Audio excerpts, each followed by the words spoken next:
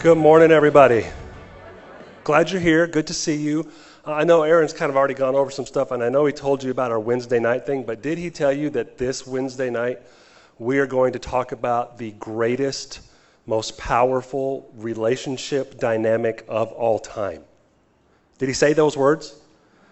What we're going to talk about this Wednesday night at 6 o'clock is the greatest, most powerful relationship dynamic of all time. And if you're not using this dynamic in your relationships, they're not as good as they could be. And when you learn this relationship dynamic, it changes everything. So I hope you'll join us for that. One thing I know Aaron did not tell you, I don't know where he is, but today's his 30th birthday. He made it to 30. He made it to, I got socks that old. He ain't done nothing yet. 30 years old. Happy birthday, Aaron. Love you. This is part 4 of a series we've called How to Live with Your Lions and Not Get Eaten for Lunch. And last week we took a break and we did some service projects in the community, but we're back today because we all have lions. We all have lions in our life. Maybe yours looks like depression or anxiety.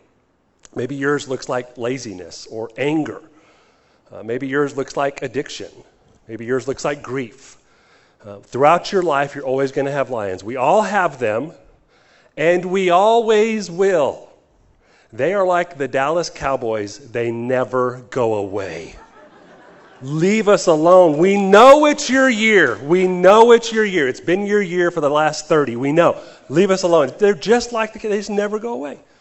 Your lions never go away. You're always going to face some lions. And it's worse than that, okay? I'm trying to build a case that having lions is bad news. It's bad news to have lions. You're always going to have them. But it's worse than that. Here's what Peter tells us. Peter says to stay alert watch out for your great enemy, the devil.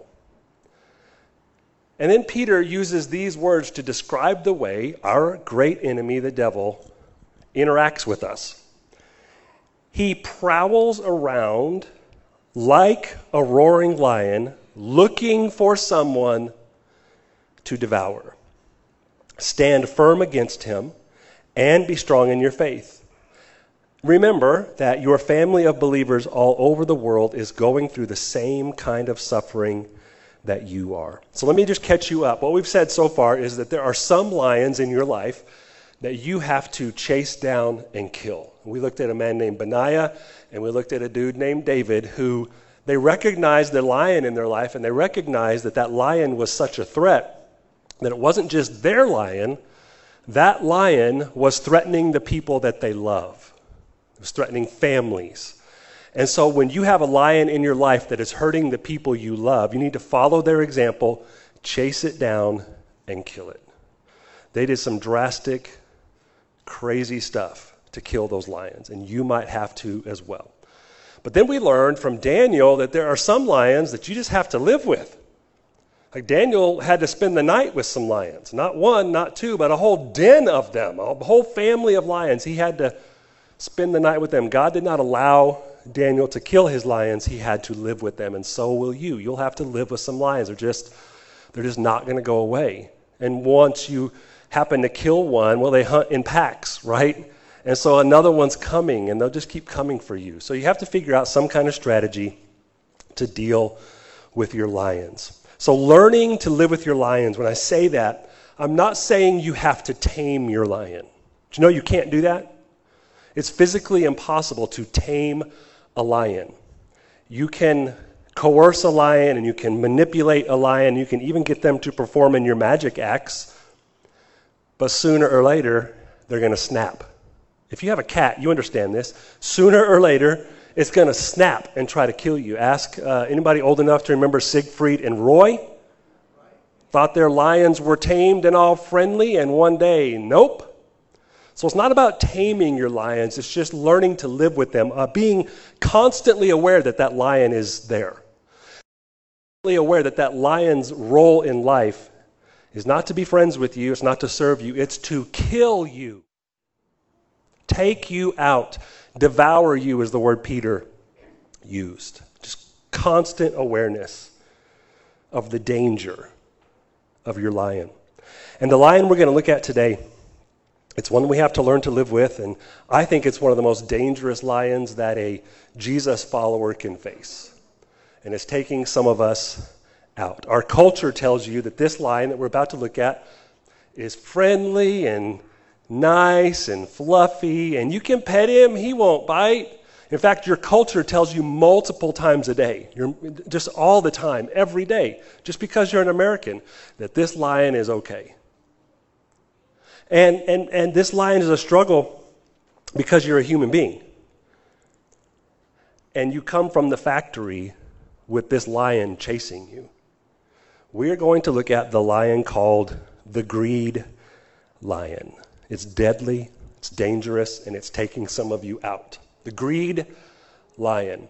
There was a fantastic, in-depth, ridiculously huge study done by Science Direct. And I'm not going to read it all to you, but they did a study on what they call dispositional greed. And they were looking at the good, the bad, and the ugly of greed scientifically. How does it affect our culture, and how does it affect us individually? And I just want to give you what they found when it comes to here's how greed affects the individual. What they discovered was that greedy people have lower satisfaction in life than most people. They have less emotional stability than most people. They have a negative sense of well-being. They have a lower sense of self-esteem. Greedy people trust less in others than other people. They have lower levels of happiness, less honesty, less humility, and lower agreeableness. Greedy people have higher levels of psychopathy, higher levels of narcissism, and higher levels of Machiavellianism. Now, if you don't know what Machiavellianism is, I just left that in the list because it's really fun to say.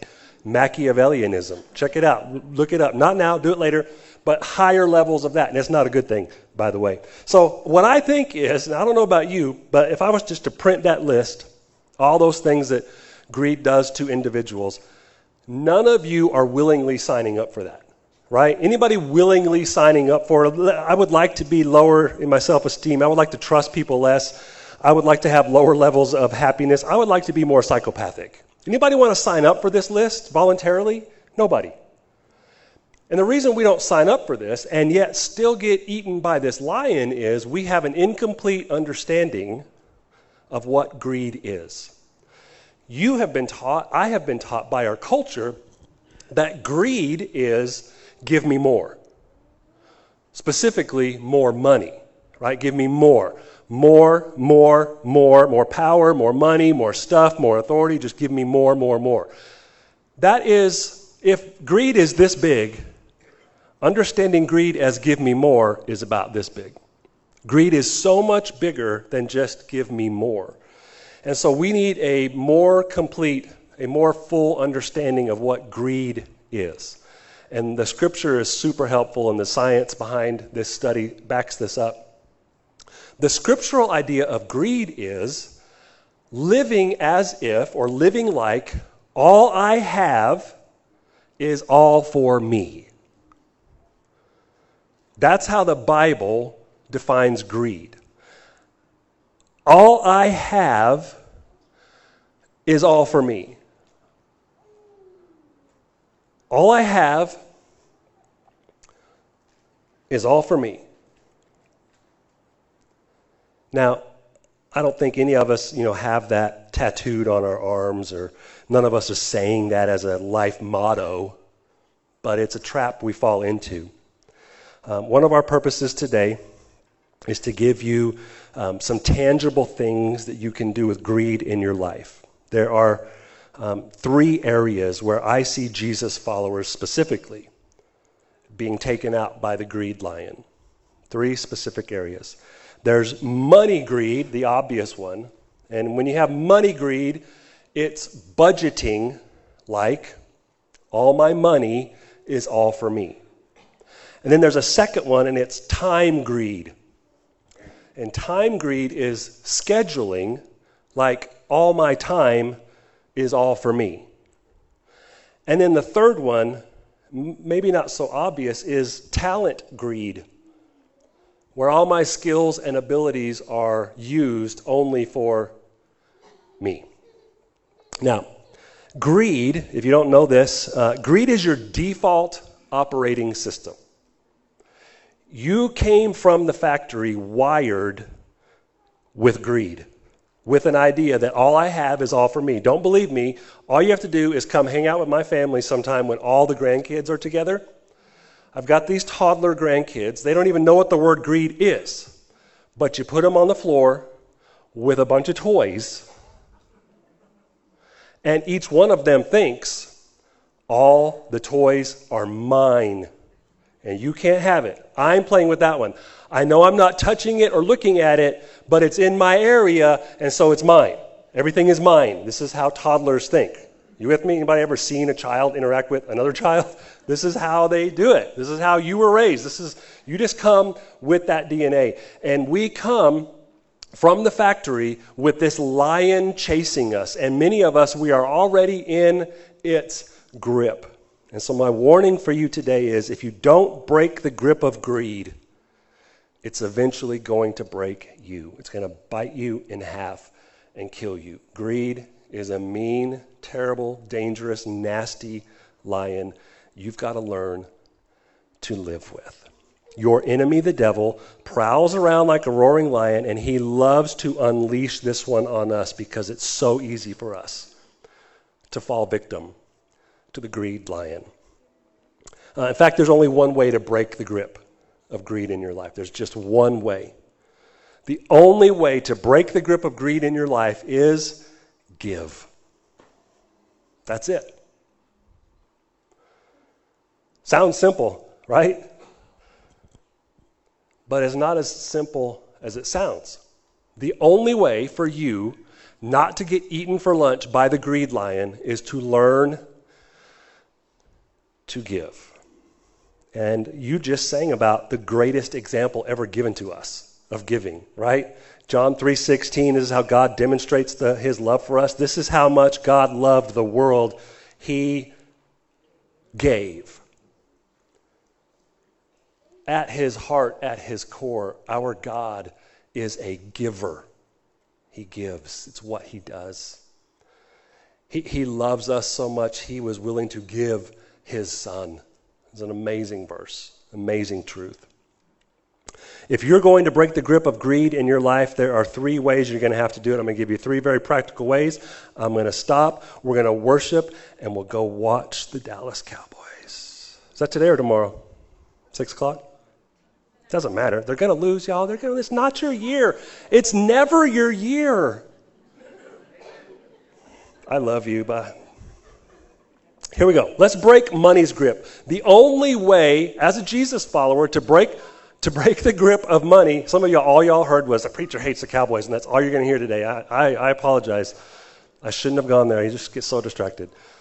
Let's break the money grip, okay? Come back to the light. Let's talk about the money grip.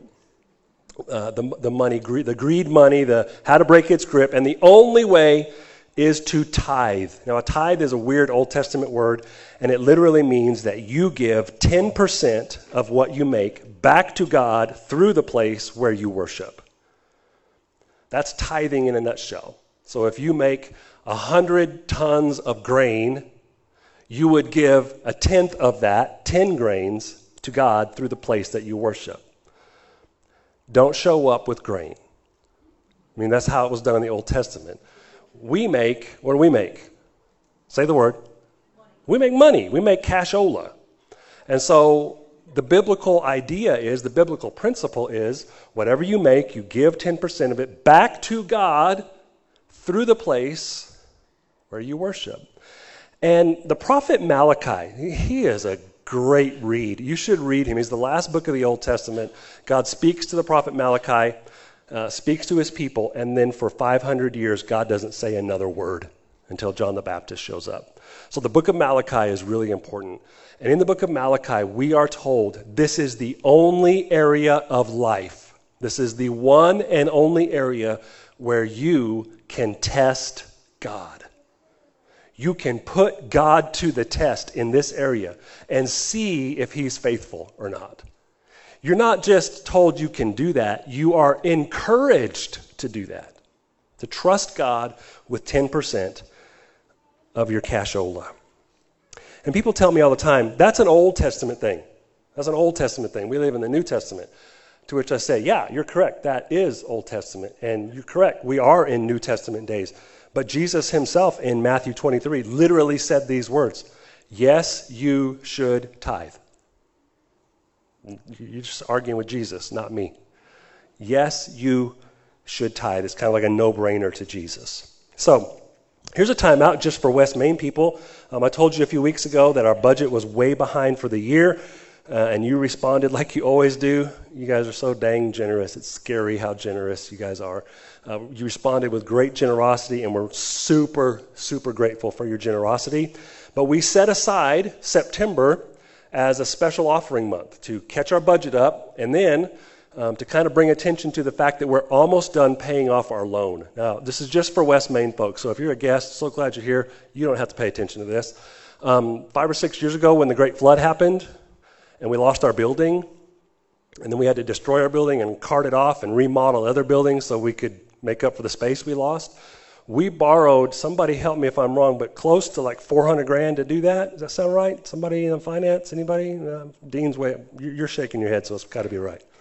So we had to borrow like almost $500,000 to do all that. We're almost done paying it off. Yeah, let me tell you how much we owe. You're not going to believe this. We owe $6,000. That's awesome, isn't it? So here's what we're going to do in September. We've set aside this week, next week, and the next week as just September special offering month. And if you want to give something above to get your church back on track, to get the note paid off, there's a tab on the giving app that literally says September special offering. If you're a check writer, you can just write in the memo, September special offering. Any money that comes in under that tab, the first thing we're going to do with it is pay off our loan and be done. And then the rest of it we're going to put in our budget so that we can catch up with our yearly budget. Does that make sense? Awesome. Thank you. I put this in my notes because I want to make sure I say this because I know this is going to happen. Thank you today for your generosity tomorrow. I just know you people, and there is not a more generous family of believers I have ever been associated with. Y'all are so generous. So thank you in advance for praying about that and for giving. Awesome. 2 other needs. So if you're not a West Maniac, you can check back in. So here's 2 more things. Breaking time's grip. When you're greedy with your time, you just get busy. Every expert, whatever they are anymore, they will tell you that we are the busiest generation of people in the history of people. And for some of you as Jesus followers, your busyness is making you miss a lot of God's greatest blessings. And so the only way to break that grip is to prioritize. And lucky for you, next week, this is all we're talking about. We're going to talk about how to prioritize your time. We're going to look at the busy lion and how he's killing some of you. And the bottom line for next week is when our priorities are out of whack, the busy lion will attack. Come on, that's good, isn't it? Come on, where's Mike? Come on, Mike. Oh, man. When I try to rhyme, it's always bad. It's always bad. Anyway, that's next week, how to break the grip of busyness. The third area is talent, the talent grip. And the only way to break that grip is just to serve.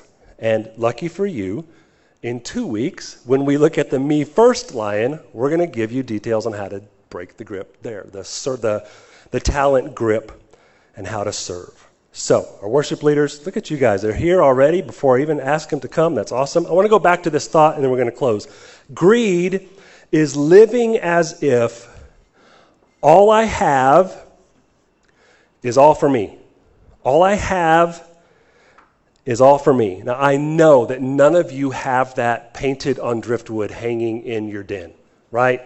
None of you have probably even thought that. You've probably never formed that thought in your brain. None of you, I know this for a fact, I don't think any of you have ever said to another human being, listen, all I have is all for me. But I want to ask you a question. Even though you've never probably thought that, you've probably never said that, what does your budget say? Like, where is your money going? What does your checkbook say about how you really think and believe about your money? Is it all for you? Is it all going to some bank? Is it all going to some loan? What does your budget say? What does your calendar say? Where is all your time being spent? Is it all being spent for you? Just your tiny little circle? What does your calendar say? And what do your gifts and abilities say? Who is benefiting from all of your gifts and abilities? Is it just you? Who is blessed because of your talents? See, none of us would come out and say, all I have is all for me.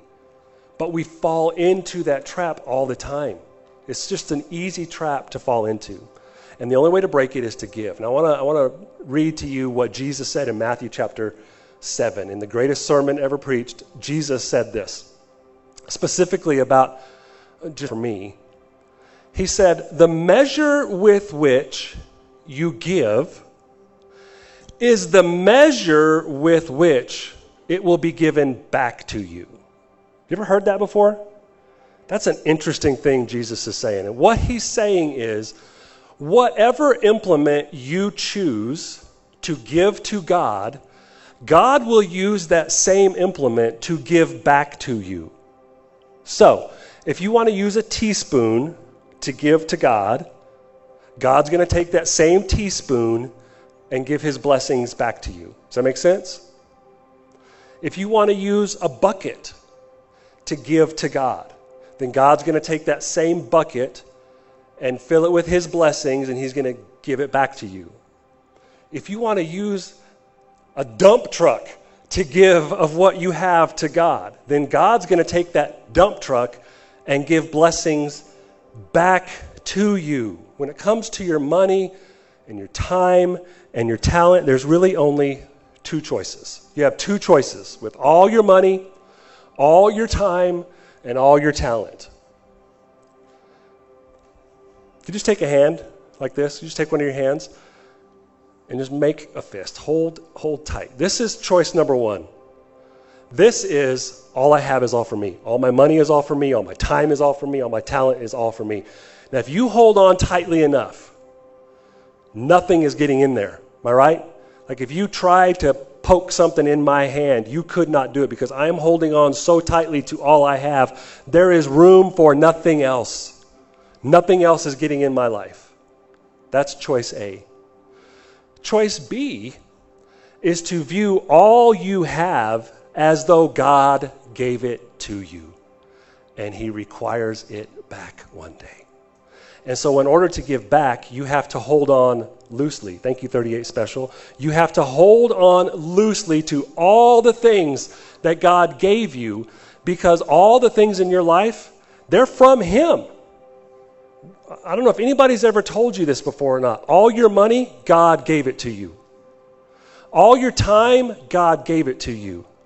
All your talent, you better believe God gave it to you. And so you have to hold on real loosely for two reasons. One, God's going to take some of that and use it for his glory. And two, he wants to put stuff back in your hand. He wants to give you more. He wants to give you more blessings. He wants to give you more peace. I think he wants to give you more money. I can't tell you how many people have told me, I started tithing and now I have more money than I did before. I don't understand. I don't know how to tell you how that works. That's just God. That's just how it works. When you live with an open hand, when you live with the understanding that all you have is not all for you, all you have is from God, then you make room in your life for him to give you more and more and more. That's what I want for you. I want you to face that evil lion of greed, and I want you to win every time. Let's pray together, and we'll worship with these guys. Lord, I guess first I just want to say thank you that you are a giver I cannot imagine my life if you chose to hold on tightly to your blessings, to your favor, to your gifts, to your love. If you held on tightly to those things, I would not have salvation today. I would not have peace in my heart. I would not have confidence. I would not have purpose to live for. And so I thank you, God, that you give. And the fact that you would give your own Son for people like me, people like us. We are so grateful. Help us, God, to never get eaten for lunch by the greed lion. Help us as we follow your example to also be givers. In the name of Jesus, we pray. Amen.